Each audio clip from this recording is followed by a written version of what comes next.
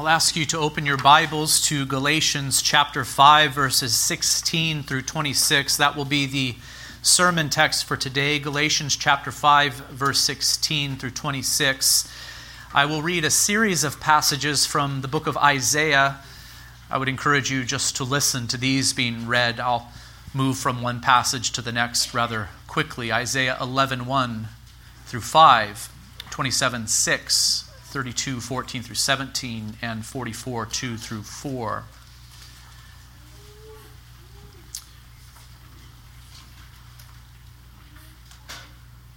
Hear now the reading of God's most holy word. Isaiah 11, verse 1. Here the prophet is speaking concerning the coming Messiah, the prophet who lived long before the Christ was ever born. There shall come forth a shoot from the stump of Jesse, and a branch from his roots shall bear fruit. And the Spirit of the Lord shall rest upon him, the Spirit of wisdom and understanding, the Spirit of counsel and might, the Spirit of knowledge and the fear of the Lord. And his delight shall be in the fear of the Lord. He shall not judge by what his eyes see, or decide disputes by what his ears hear. But with righteousness he shall judge the poor, and decide with equity for the meek of the earth. And he shall strike the earth with the rod of his mouth, and with the breath of his lips he shall kill the wicked. Righteousness shall be the belt of his waist, and faithfulness the belt of his loins. Isaiah 27:6. In days to come, Jacob shall take root, Israel shall blossom and put forth shoots and fill the whole world with fruit. Isaiah 32:14.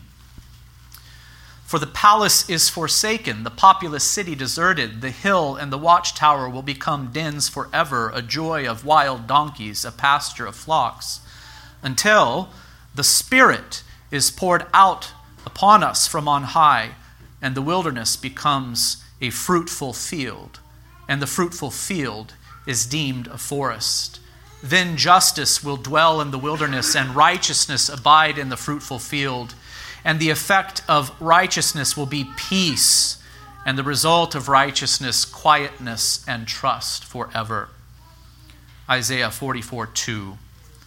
Thus says the Lord, who made you, who formed you from the womb, and will help you. Fear not, O Jacob, my servant, Jeshurun, whom I have chosen.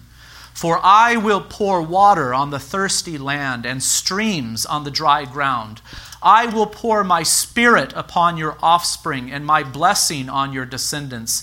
They shall spring up among the grass like willows by flowing streams. Let us go now to the New Testament, to Galatians 5, and read verses 16 through 26.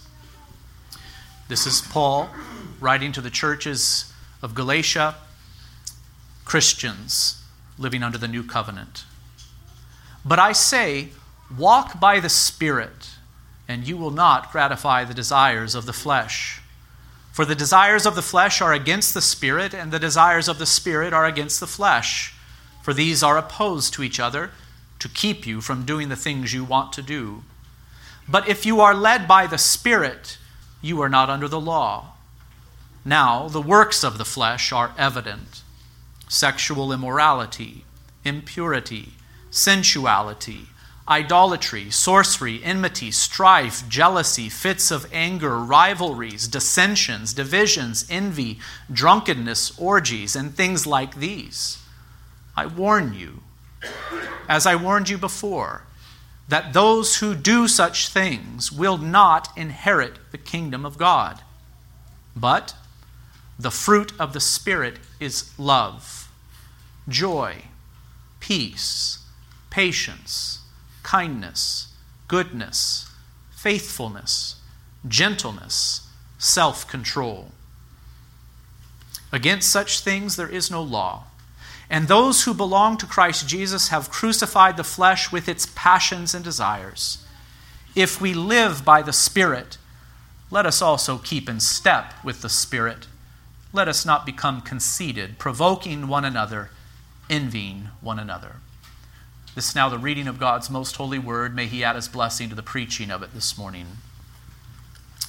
The sermon today is about the Holy Spirit's work in building God's temple church. If I were to come to you later and ask you the question, what was the sermon about? And our young people know that that question will most likely be asked of them by someone, either their parents or one of their pastors. The right answer would go something like this. The sermon was about the Holy Spirit's work in building God's temple church and in making it fruitful. And if I were to ask you what the main points of the sermon were, you should say, 1, God the Father creates his temple church through the Word and by the Spirit. 2, it is the Spirit who indwells or fills God's temple church. And 3, it is the Spirit who makes God's temple church fruitful. Now, I've presented these points to you here in the introduction of the sermon for the sake of clarity. We'll soon return to them. But before we do, I would like to connect a few biblical dots. Or perhaps another way to say this is, I would like to trace out a very important biblical theme. Recognizing this biblical theme and tracing its development from Genesis to Revelation will help us to better appreciate the role that the Holy Spirit plays in building God's temple church. Recognizing this theme will also help us to better understand Paul's famous fruit of the Spirit passage, which we have just read. The theme is this: God the Father works through the Son, or Word, and by the Spirit to produce life in us that is abundant and fruitful. As you know, there is only one true God, and God is one. This truth is summed up in the famous words of Moses found in Deuteronomy 6:4. Hear, O Israel. In other words, listen up, Israel. The Lord our God, the Lord is one. There is only one true God, and he is one. He is simple. He is not made up of parts like we are. All that is in God is God. And yet the Scriptures also reveal that the one true God is triune. In this divine and infinite being, there are 3 subsistences or persons, the Father, Son, and Holy Spirit. These are of one substance, power, and eternity, each having the whole divine essence, yet the essence undivided. The Father is of none, neither begotten nor proceeding. The Son is eternally begotten of the Father, the Holy Spirit proceeding from the Father and the Son, all infinite, without beginning, therefore, but one God, who is not to be divided in nature and being, but distinguished by several peculiar relative properties and personal relations, which doctrine of the Trinity is the foundation of all our communion with God and comfortable dependence upon Him. That is 2nd London Confession, chapter 2, paragraph 3. It's a mouthful, and I know it's an earful. If you were present in the Sunday school class that we offered on the Trinity not long ago, these words and concepts would sound familiar to you. If not, they might sound a bit perplexing. But the simple point is this: God is one, and God is triune. There is one divine nature, not many. And within the one God, there are 3 persons or subsistences: the Father, the Son, and the Holy Spirit. The Father eternally begets the Son, or Word. Theologians call this filiation. And the Father and the Son eternally breathe forth the Spirit. Theologians call this spiration. And yet all 3 persons or subsistences are fully God. Here we are talking about the eternal God. This is what God is like. This is what He is for all eternity. Now, with the doctrine of the Trinity having been very rapidly stated, here is what I would like you to see. These eternal relations between the Father, Son, and Holy Spirit, which I have just mentioned, are displayed or revealed to us in time in God's work of creation and redemption. Here's what I mean. God the Father created all things through the Word and by the Spirit. God the Father created all things through the Word and by the Spirit. And God the Father sustains and upholds His creation through the Word and by the Spirit. And not only this, God the Father has accomplished our redemption and applies it to his elect through the Word or Son and by the Spirit. So then, the works that God has done in creation and in redemption correspond to or match what God is eternally. The Father begets the Son, and the Father and Son breathe forth the Spirit. This is the eternal God, and I am saying that the works of God in creation and redemption match this pattern.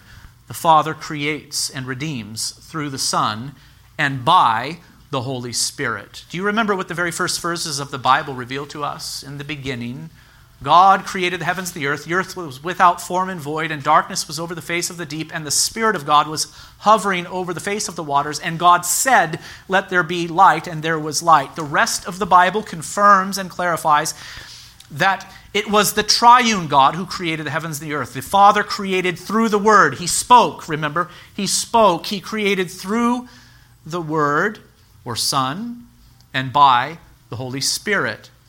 It was the triune God who created the heavens and earth in the beginning, and it was the triune God who made the earth into a fruitful place suitable for human habitation.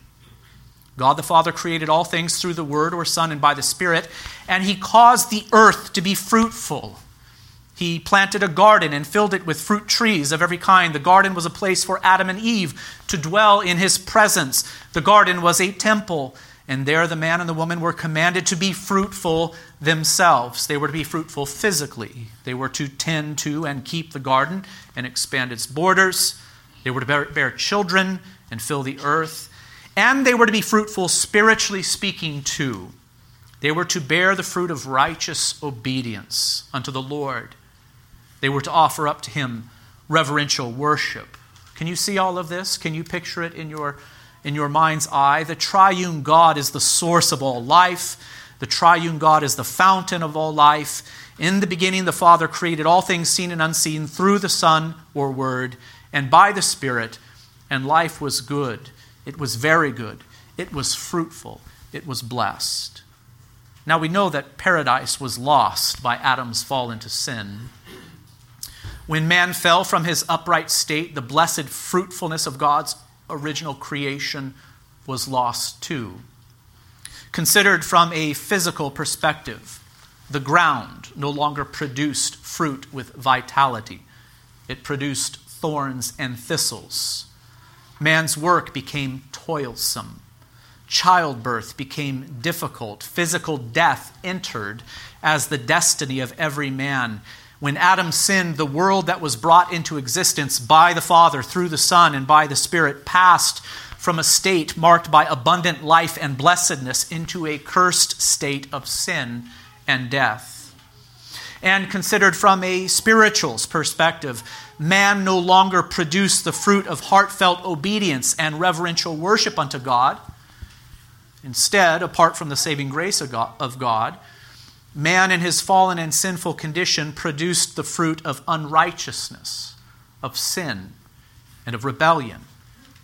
What does the life of man produce now that he is fallen? Well, Paul tells us in the Galatians 5 passage we read earlier, saying, "Now the works of the flesh are evident: sexual immorality, impurity, sensuality, idolatry, sorcery, enmity, strife, jealousy, fits of anger, rivalries, dissensions, divisions, envy, drunkenness, orgies, and things like these."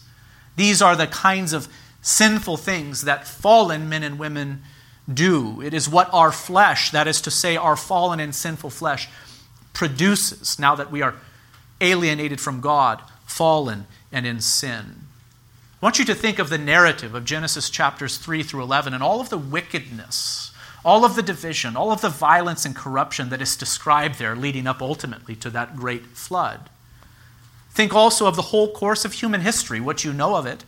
It is marked by idolatry, sin, and rebellion against God. Humanity is marked by division, violence, oppression, and perversion among mankind. Look around you even now and consider the fruit that is produced by those living according to the flesh. It is not the fruit of righteous obedience to God. It is the fruit of sin and wickedness and every vile thing. Brothers and sisters, when Adam sinned, it was not simply an individual who sinned. Adam was the representative of humanity. When Adam sinned, humanity sinned in him. Humanity was plunged into an estate of sin. Now, what does our flesh, that is to say, our fallen and unregenerated flesh, produce? Not righteous fruit, but unrighteous fruit. Not obedience unto God, but rebellion. Not life, but death. The good news is that God, our Creator, is now also God, our Redeemer. Shortly after man's fall into sin, the Lord promised to provide salvation through the offspring of the woman. With the passing of time, it became clear through subsequent revelation that this offspring of Eve would be Emmanuel, that is to say, God with us. The Messiah, or Christ, would be the God-man. He would be the eternal Son, or Word of God, come in the flesh. And in his humanity, he would be anointed with the Holy Spirit beyond measure, so as to produce the fruit of righteousness himself. Did you hear this? The Messiah would be the eternal Son of God come in the flesh.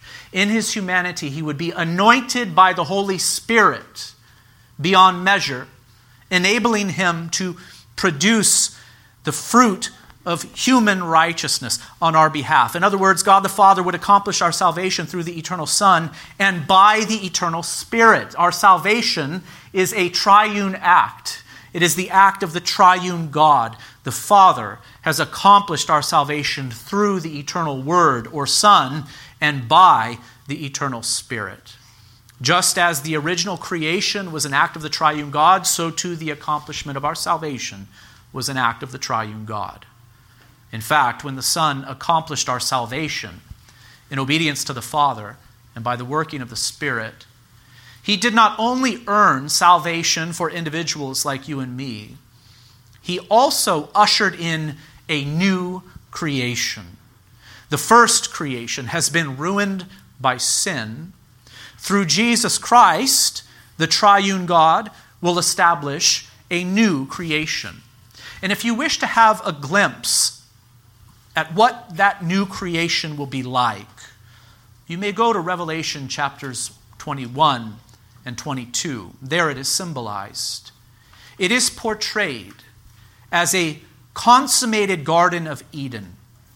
In Revelation 22, 1 through 5, John says, "Then the angel showed me the river of the water of life, bright as crystal, flowing from the throne of God and the Lamb through the middle of the street of the city." I hope that you can see the Eden language that is used here in this passage. Just as the river of life flowed from the mountain of Eden down and watered the whole earth as it divided into 4 rivers, so too we see this vision of the new heavens and new earth, or the new creation, and it is portrayed to us in the terms of Eden. There's a river of life flowing, notice, from the throne of God and of the Lamb, and it is bringing water to the whole city. Also, on either side of the river, the tree of life, there it is, the tree of life with its 12 kinds of fruit, yielding its fruit each month. The leaves of the tree were for the healing of the nations. No longer will there be anything accursed, but the throne of God and the Lamb will be in it, and his servants will worship him. They will see his face, and his name will be on their foreheads, and night will be no more. They will need no light or lamp of sun, for the Lord God will be their light, and they will reign forever and ever. So then, the new creation, when it is consummated, will be fruitful. The creation itself will produce abundant fruit, and all who are there will produce the fruit of righteousness to the glory of God. They will no longer produce the fruit of wickedness. They will produce the fruit of righteousness to the glory of God. No longer will there be anything accursed, the text says. Only the servants of God will be there, and they will worship him. And so I ask you, brothers and sisters, don't you long for this day? Aren't you eager to see it come, when the creation will be so thoroughly renewed, the creation will be fruitful once more, and we will offer up to our God and King the fruit of righteousness, the fruit of heartfelt worship and adoration. But just a moment ago I said, when the Son accomplished our salvation, he did not only earn salvation for individuals like you and me, he also ushered in a new creation. And when did this happen? When did the Son accomplish our salvation? He accomplished it in the past. He accomplished it in his incarnation when he lived and died and rose again for sinners. The new creation that is described to us in Revelation 21 and 22 is clearly not yet here in its fullness, but it is already here in part. To use terms that you have heard many times before, the new creation has been inaugurated. It has begun. It has broken through into human history. We await its consummation. Now, this can be demonstrated from the Scriptures in many ways. We could demonstrate the presence of the new creation using the terms of kingdom. God's new creation kingdom is here now, but it is not yet here in its fullness. We could also use the theme of temple. God's new creation temple is here now. It is present. You are the temple of the living God, brothers and sisters, but it is not yet here in fullness. We could also speak in terms of regeneration, as Paul does in 2 Corinthians 5:17, saying, listen carefully, therefore, if anyone is in Christ, he is a new creation. The old has passed away. Behold, the new has come. You see, the new creation is here now. The new creation is present now. And where is it found? It is found in Christ's church, which is the inauguration of God's eternal kingdom. It is the inauguration of God's eternal temple. The church is the inauguration or beginning of God's new creation, because the Father and Son have poured out the Spirit on the church. The Spirit convicts and calls sinners to repentance and faith in Christ. The Spirit regenerates sinners to make them willing and able to believe. The Spirit also fills and empowers believers to sanctify them so that they might produce the fruit of righteousness. God the Father accomplished our salvation through Christ the Son. He was anointed with the Holy Spirit beyond measure in his humanity. And Christ the Son, having finished the work the Father gave him to do, having lived a righteous life, having suffered and died in the place of sinners, having been raised in victory, what did he do then? He ascended to the Father's right hand. And once he ascended and sat down at the Father's right hand, who did he send? He sent forth the Holy Spirit to apply the salvation he had earned to his elect. I want you to think of the events of the day of Pentecost as described in Acts 2. Think of the signs that were displayed in the early church in connection with the ministry of the apostles. Signs such as the ability to speak in tongues, that is to say, in other known languages, the ability to heal and to prophesy. These were signs or proofs that the Spirit of God had been poured out by Christ from on high, not upon the Jews only, but upon people from every tongue, tribe, and nation. Jesus said that he would do this. In John 16, 7 through 11, we find the words of Christ. Nevertheless, I tell you the truth. He is speaking to his disciples. It is to your advantage that I go away. For if I do not go away, the Helper will not come to you. But if I go, I will send him to you. And when he comes, he will convict the world concerning sin and righteousness and judgment. Concerning sin, because they do not believe in me. Concerning righteousness, because I go to the Father, and you will see me no longer. Concerning judgment, because the ruler of this world is judged. The Helper, of whom Christ speaks here, is the Holy Spirit, the third person of the eternal and triune God. Just as the Father and Son have breathed forth the Spirit for all eternity, so too the Father and Son send forth the Spirit in the accomplishment of our redemption. All of this was prophesied long before Jesus was ever born. At the beginning of this sermon, I read a series of passages from Isaiah. And taken together, the prophet spoke of the coming Messiah as a shoot from the stump of Jesse. That is to say, he will be a descendant of King David. He would be a branch that would arise from his roots. And this Messiah would bear fruit, according to Isaiah the prophet. He would be fruitful. The Messiah would be anointed with the Holy Spirit, and the Messiah would also pour out the Holy Spirit upon his new covenant people to make them fruitful. And this he has done. The Spirit was poured out upon the apostles of Christ on the day of Pentecost. Tongues of fire rested upon them as a visible sign. And the apostles spoke in tongues, not in some angelic and unknown language, but in the tongues of the people of the earth who had gathered in Jerusalem to worship. They heard the gospel proclaimed in their own language, and many of them believed. As the gospel went forth, and as Jews and Gentiles believed, the gift of tongues was given also to some of them to show that the new covenant era, that is to say, the era of which the prophets spoke, was here. It had arrived. I should also cite Joel 2. In verse 28, the Lord speaks through the prophet Joel, saying, "And it shall come to pass afterward that I will pour out my Spirit on all flesh. Your sons and your daughters shall prophesy, your old men shall dream dreams, and your young men shall see visions, even on the male and female servants. In those days I will pour out my Spirit." What days are these of which Joel speaks except for the days of the Messiah, the days in which the new covenant is inaugurated? Ezekiel 36 should also be mentioned. The Lord spoke through the prophet Ezekiel concerning the coming new covenant, saying, "I will sprinkle clean water on you, and you shall be clean from all your uncleanness, and from all your idols I will cleanse you, and I will give you a new heart, and a new spirit I will put within you, and I will remove the heart of stone from your flesh and give you a heart of flesh. I will put my Spirit within you and cause you to walk in my statutes and be careful to obey my rules."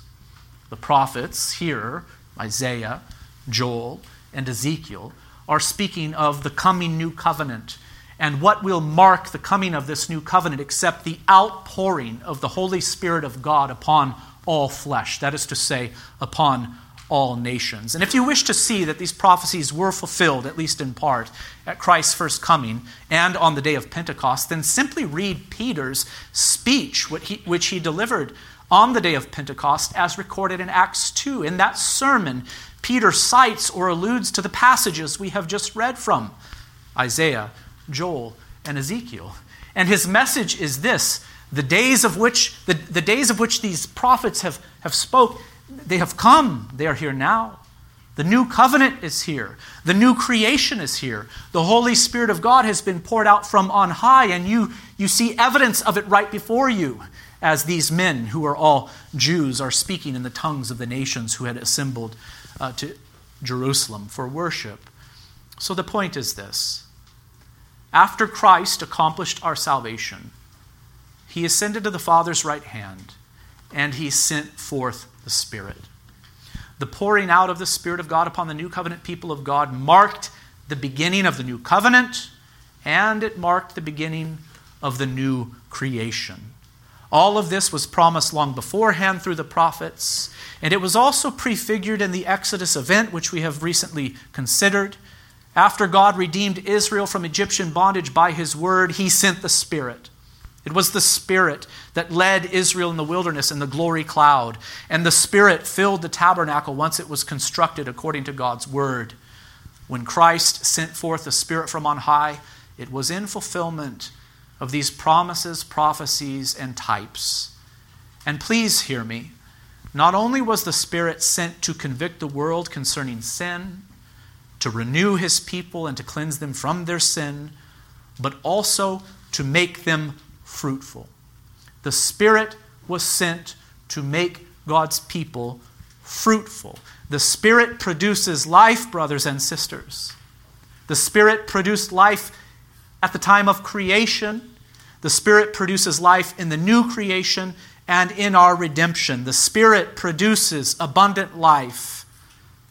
The Spirit produces abundant life. It is the Spirit who gives life to God's elect, and it is the Spirit who produces fruit in them and through them. Now, I hope you can see why I wanted to trace this biblical theme before talking about the Spirit's work in building God's temple church and in producing fruit within God's people. I think recognizing this theme and its development from Genesis through to the end of Revelation will help us to understand and more fully appreciate what the writers of the New Testament scriptures mean when they say things like this. Do you not know that you are God's temple and that God's Spirit dwells in you? 1 Corinthians 3:16. Understanding this theme and its development from Genesis to Revelation will help us to better understand and appreciate statements like this that we find in the New Testament. And they were all filled with the Holy Spirit and began to speak in other tongues as the Spirit gave them utterance. Acts 2:4. And while Peter was still saying these things, the Holy Spirit fell on all who heard the word, and the believers from among the circumcised who had come with Peter were amazed because the gift of the Holy Spirit was poured out even on the Gentiles, for they were hearing them speak in tongues and extolling God. Then Peter declared, can anyone withhold water for baptizing these people who have received the Holy Spirit just as we have? And he commanded them to be baptized in the name of Jesus Christ.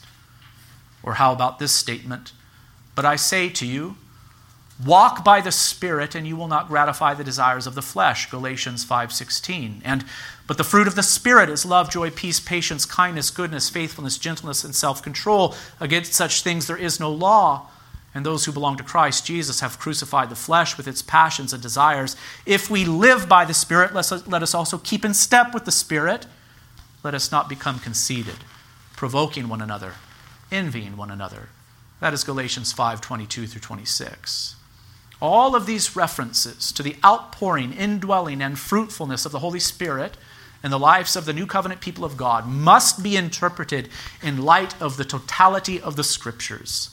Genesis through Revelation, and also in the light of the progress of the history of redemption.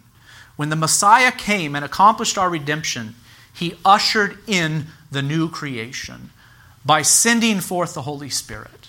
Just as the original creation was brought into existence by the Father through the Son and Spirit, so it is with the new creation. The new creation is the work of the triune God. The Father sent the Son to accomplish our salvation. The Father and Son sent the Spirit to apply it to the elect of God and to make them fruitful. So let us now go to the 3 points of the sermon, which have already been stated.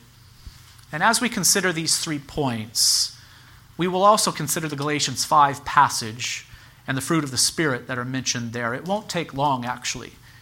These 3 points are intended to now bring more clarity and sharpness to the things that have already been said. First, I want you to see clearly that it is God the Father who creates or builds his temple church, and this he does through the Word and by the Spirit. Who are the stones of God's eternal temple? They are those who believe in Christ, who is the Word of God incarnate.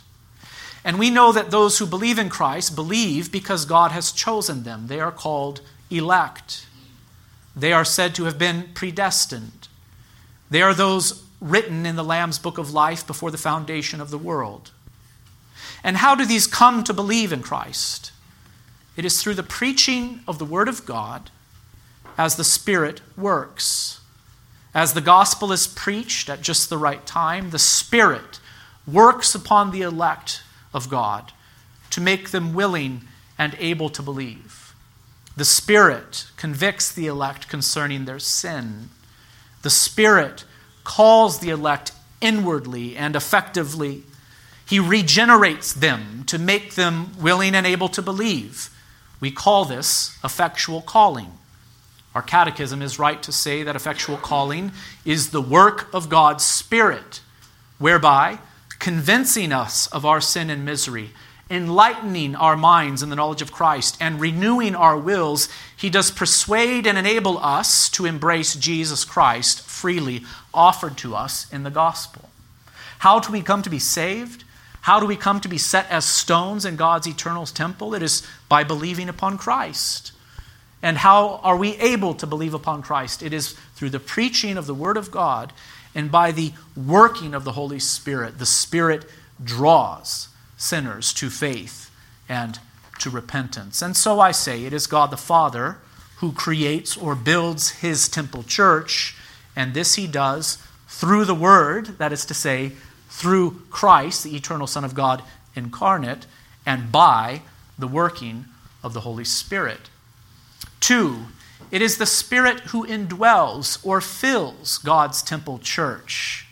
It is the Spirit who indwells or fills God's temple church. Not only does the Spirit convict the elect and draw them effectually, not only does the Spirit regenerate his elect so that they might willingly believe upon Christ, the Spirit also indwells or fills God's temple church. And this may be considered in 2 ways, individually and corporately. Individually, all who are drawn to faith in Christ through the preaching of the gospel and by the regenerating work of the Holy Spirit are filled with the Spirit. This is what Paul means in 1 Corinthians 6:19 through 20. He speaks to the individual believer there when he says, "Or do you not know that your body is a temple of the Holy Spirit within you, whom you have from God? You are not your own, for you were bought with a price, so glorify God in your body." Here in 1 Corinthians 6, Paul is referring to the individual believer when he says, "You are the temple of God. God's Spirit is in you." All who believe in Christ receive the gift of the Holy Spirit, or to use the language of Jesus, all who believe in Christ to the salvation of their souls receive the promised helper. Yes, in the days of the apostles, this gift of the Spirit, of which we are now speaking, was sometimes marked by having the ability to speak in tongues. That is to say, to speak in a known language that was not known to the speaker previously. The gift of tongues, like the gift of healing, functioned as a sign that the new covenant and the new creation of which the prophet spoke had arrived.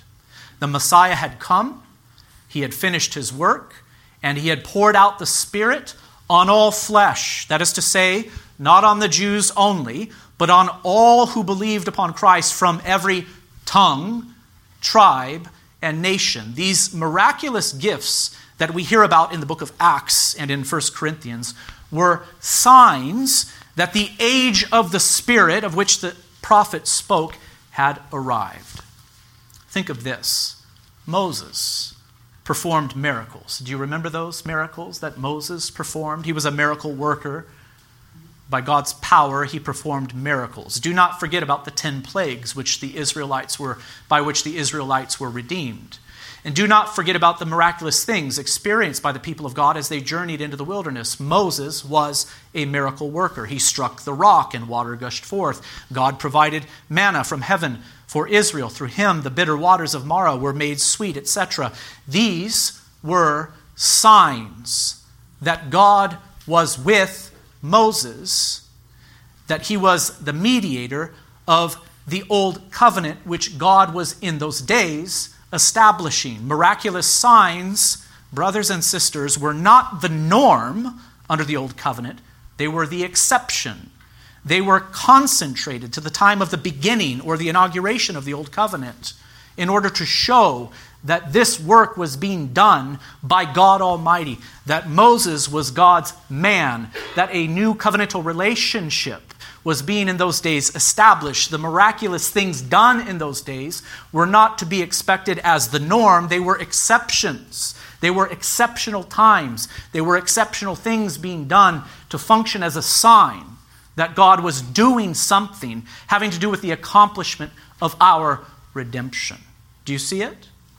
And so it is with the new covenant. Christ performed miracles. Why did he perform them? They functioned as signs to show that he was the Messiah, the eternal Son of God, come in the flesh. Christ's apostles also performed miracles. And there were miraculous things happening in the days of the apostles. As the gospel began to spread to all nations, Jews and Gentiles would speak in tongues as a sign that they had received the promised Holy Spirit, the Holy Spirit promised from long ago. The fact that they spoke in tongues, that is, the tongues of other nationalities, that is what the tongues are, as described in the New Testament. Not some angelic language that's unknown. These are the ability to speak in the tongues of the nations, clearly, according to the New Testament.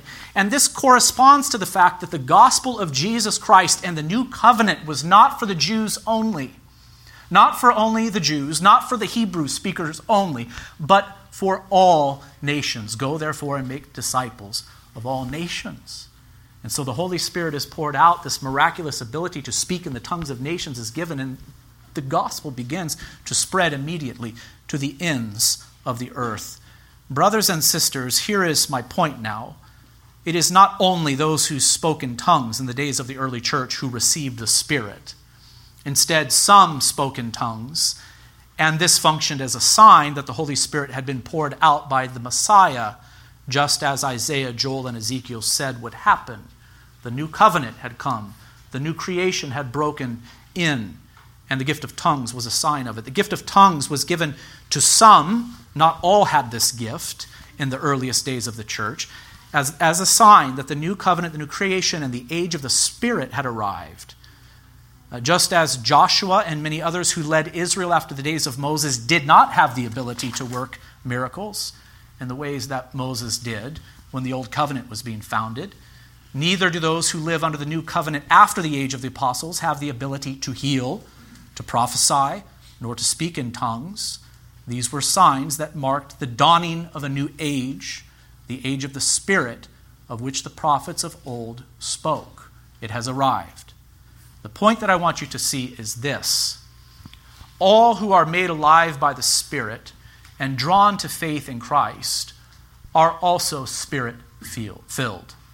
Their bodies are temples of the Holy Spirit, for they have been bought with a price.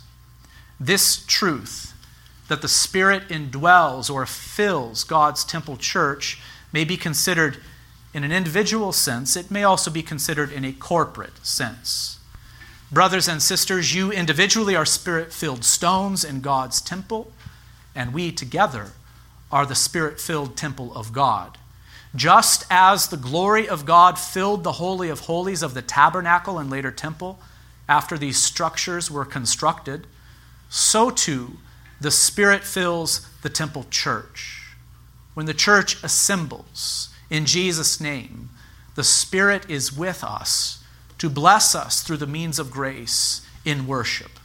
And clearly, Paul speaks in this corporate sense in 1 Corinthians 3:16 through 17, saying, "Do you not know that you," plural, "are God's temple, and that God's Spirit dwells in you? If anyone destroys God's temple," here referring to the church, "God will destroy him, for God's temple is holy, and you," plural, "are that temple."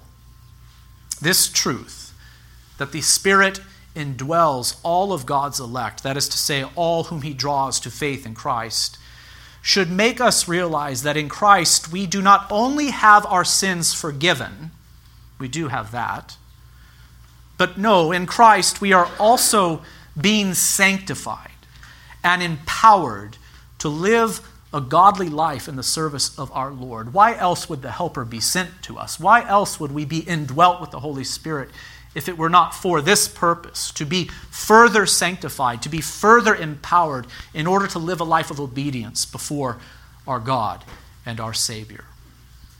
The third and final point of the sermon is this. It is the Spirit who makes God's temple church fruitful. In the Galatians 5 passage that was read earlier, Paul contrasts the fruit of the Spirit with the works of sinful flesh. What does our sinful and fallen flesh produce?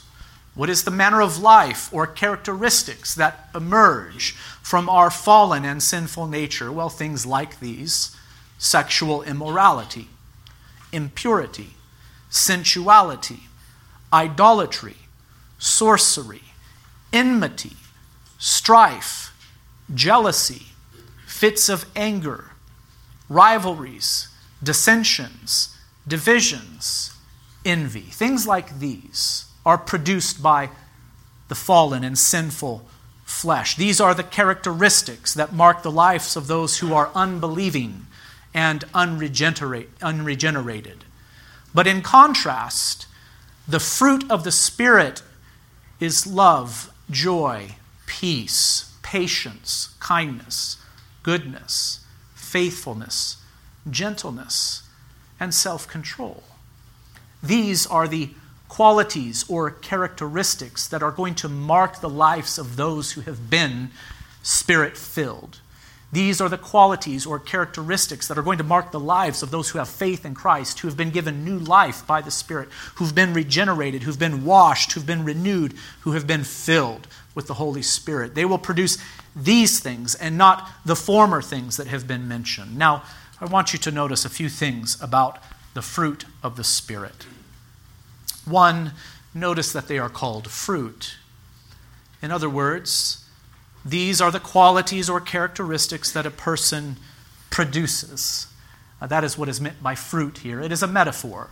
Just as a tree, an apple tree is going to produce apple fruit, a peach tree is going to produce peach fruit, so too we as human beings are going to produce a certain kind of fruit, and it is going to depend upon what kind of person we are. To the core, these are called fruit. Two, they are called the fruit of the Spirit. They are the fruit of the Spirit. This means that these are the qualities or characteristics that the Spirit will produce in those He has regenerated and indwells. Stated differently, these qualities are not presented to us as law. The text here in Galatians 5 does not command Christians to strive, to love, to be joyful, to be at peace, and to be a peacemaker, to have patience, to be kind, good, faithful, gentle, and self-controlled. No doubt we ought to pursue these qualities. And other passages of Scripture do command us to pursue these qualities. In fact, the command to be holy as God is holy is a command to pursue all of these qualities that have been mentioned. But here, Paul refers to these qualities as the fruit of the Spirit. In other words, if these qualities are to be ours in an authentic and consistent way, then they are qualities that the Spirit of God must produce within us. These qualities, love, joy, peace, patience, kindness, goodness, faithfulness, gentleness, and self-control, can be faked. Did you know that? They can be faked. And indeed, many do pretend to have them when it is beneficial for them, you see. Perhaps out in public, we can pretend for a time to have these qualities. They can be faked. But if these qualities are to be ours really, truly, and sincerely from the heart, then they must be produced by the Spirit through His work of regeneration and through His work of sanctification. The Spirit must give us new life. The Spirit must renew our minds. The Spirit must move us and help us to live, not according to our old way of life, that is to say, according to the flesh, but according to our new life in Christ Jesus. So these qualities are called the fruit of the Spirit. They are the qualities that the Spirit produces in those He indwells. 3, the first of the fruit of the Spirit mentioned is love. We are not going to go through each one of them individually. They are rather simple, in fact. You can see the meaning of them on the face of the words here. But I want you to notice that the first of the fruit of the Spirit is love. Indeed, if we have true love in our hearts for God and true love in our hearts for our fellow man, then the other fruit that are here mentioned in this passage will flow. We will also have joy. We will be at peace, and we will be peacemakers. We will be patient. We will be kind, good, faithful, gentle, and self-controlled. Love is the greatest of all of these gifts. It is put in the first place, and it is the first fruit that God produces within us. The Spirit of God works within us a love for God that we did not have previously. And having regenerated us, he works within us a love for our fellow man and a love for our brothers and sisters in Christ that we did not have before. This is why John in his epistle says that the world is going to know us by our love. The world is going to see that we know God and that we belong to him, that we have faith in Christ because of the love that is present. This is the first thing that the Spirit produces within us, love, and then begins to add to us all of these other qualities. For, though it is true that these are the fruit that the Spirit must produce in us, this does not mean that we are to sit idly by. If we wish to see these fruit produced in us, then we must sink our roots down deep into Christ, to build upon the metaphor of the tree and the fruit. We must sink our roots down deep into Christ. We must abide in him.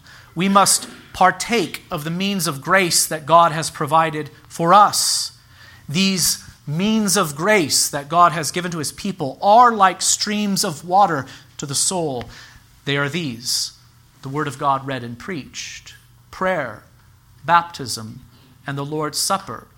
So if we wish to see these fruit of the Spirit produced in us, then we must send our roots out to drink from these streams of God's grace that he has made available for us. And you will notice that these ordinary means of grace that I have just mentioned are not primarily private, but corporate. They are delivered in a corporate setting. In private too, some of them. We do read the Scriptures privately. We do pray in private. But we do not partake of the Lord's Supper in private, do we? Nor do we baptize in private. No, these means of grace that I have just mentioned, the Word of God read and preached, prayer, baptism, and the Lord's Supper, these things are first corporate. And so abiding in Christ, walking by the Spirit, is first and foremost a corporate thing. You all together are God's temple, are you not? We together are filled with the Holy Spirit.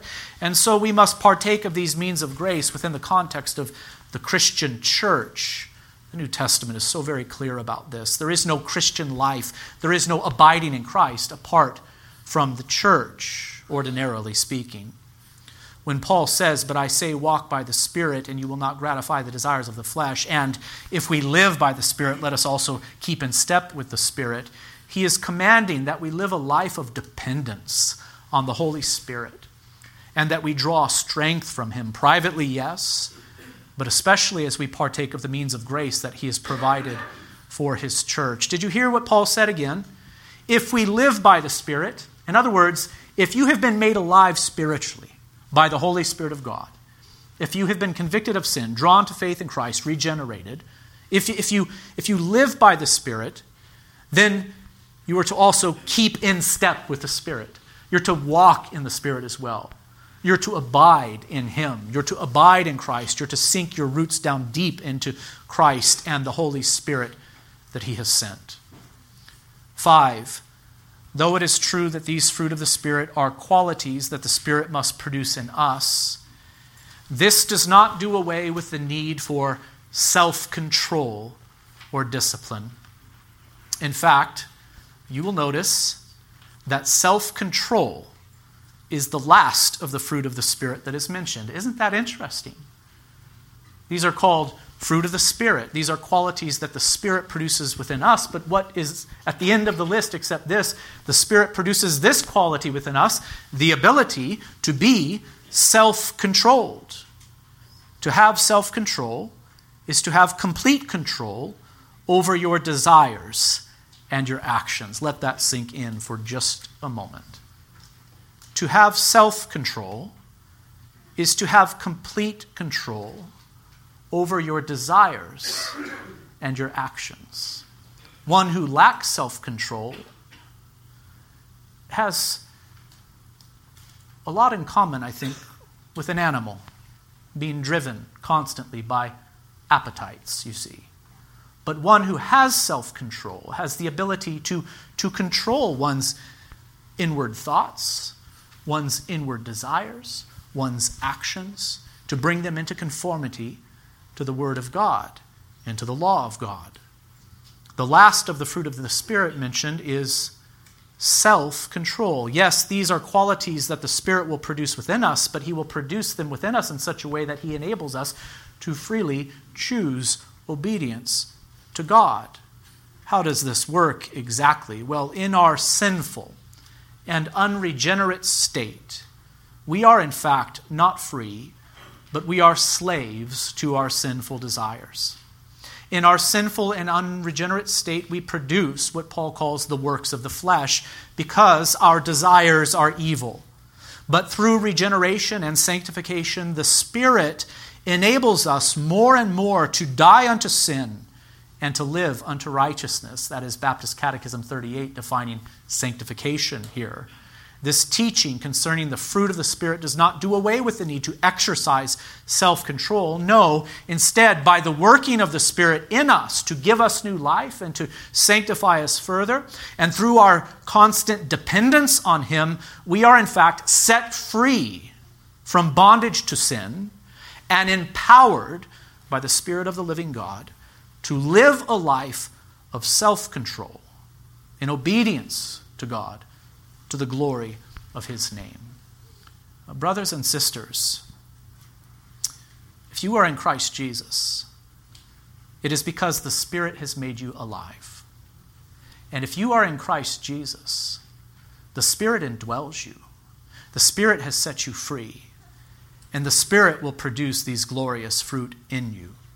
May the Lord help us in these things. Let us pray. Our Father in heaven, I pray that we individually and as a congregation would be marked by joy, by peace, by patience. I pray that we would be marked by kindness, goodness, faithfulness, gentleness, and self-control. Above all else, O God, I pray that we would be marked by love. I pray, O Lord, that you would work within our hearts a true and sincere love for you, O God, and a true and sincere love for one another. I pray, O God, that you would sanctify us further so that we may be holy as you are holy. God, I thank you for your church, the church that you are building. I thank you that you, Father, are building this church through the Son and by the Spirit. I thank you that in the church there is a foretaste of the new creation. We long for the return of Christ. We long for the new heavens and earth. We long for that fruitful place where we will experience life to the fullest. Lord Jesus, come quickly. Until then, help us to abide in Christ. In His name we pray. Amen.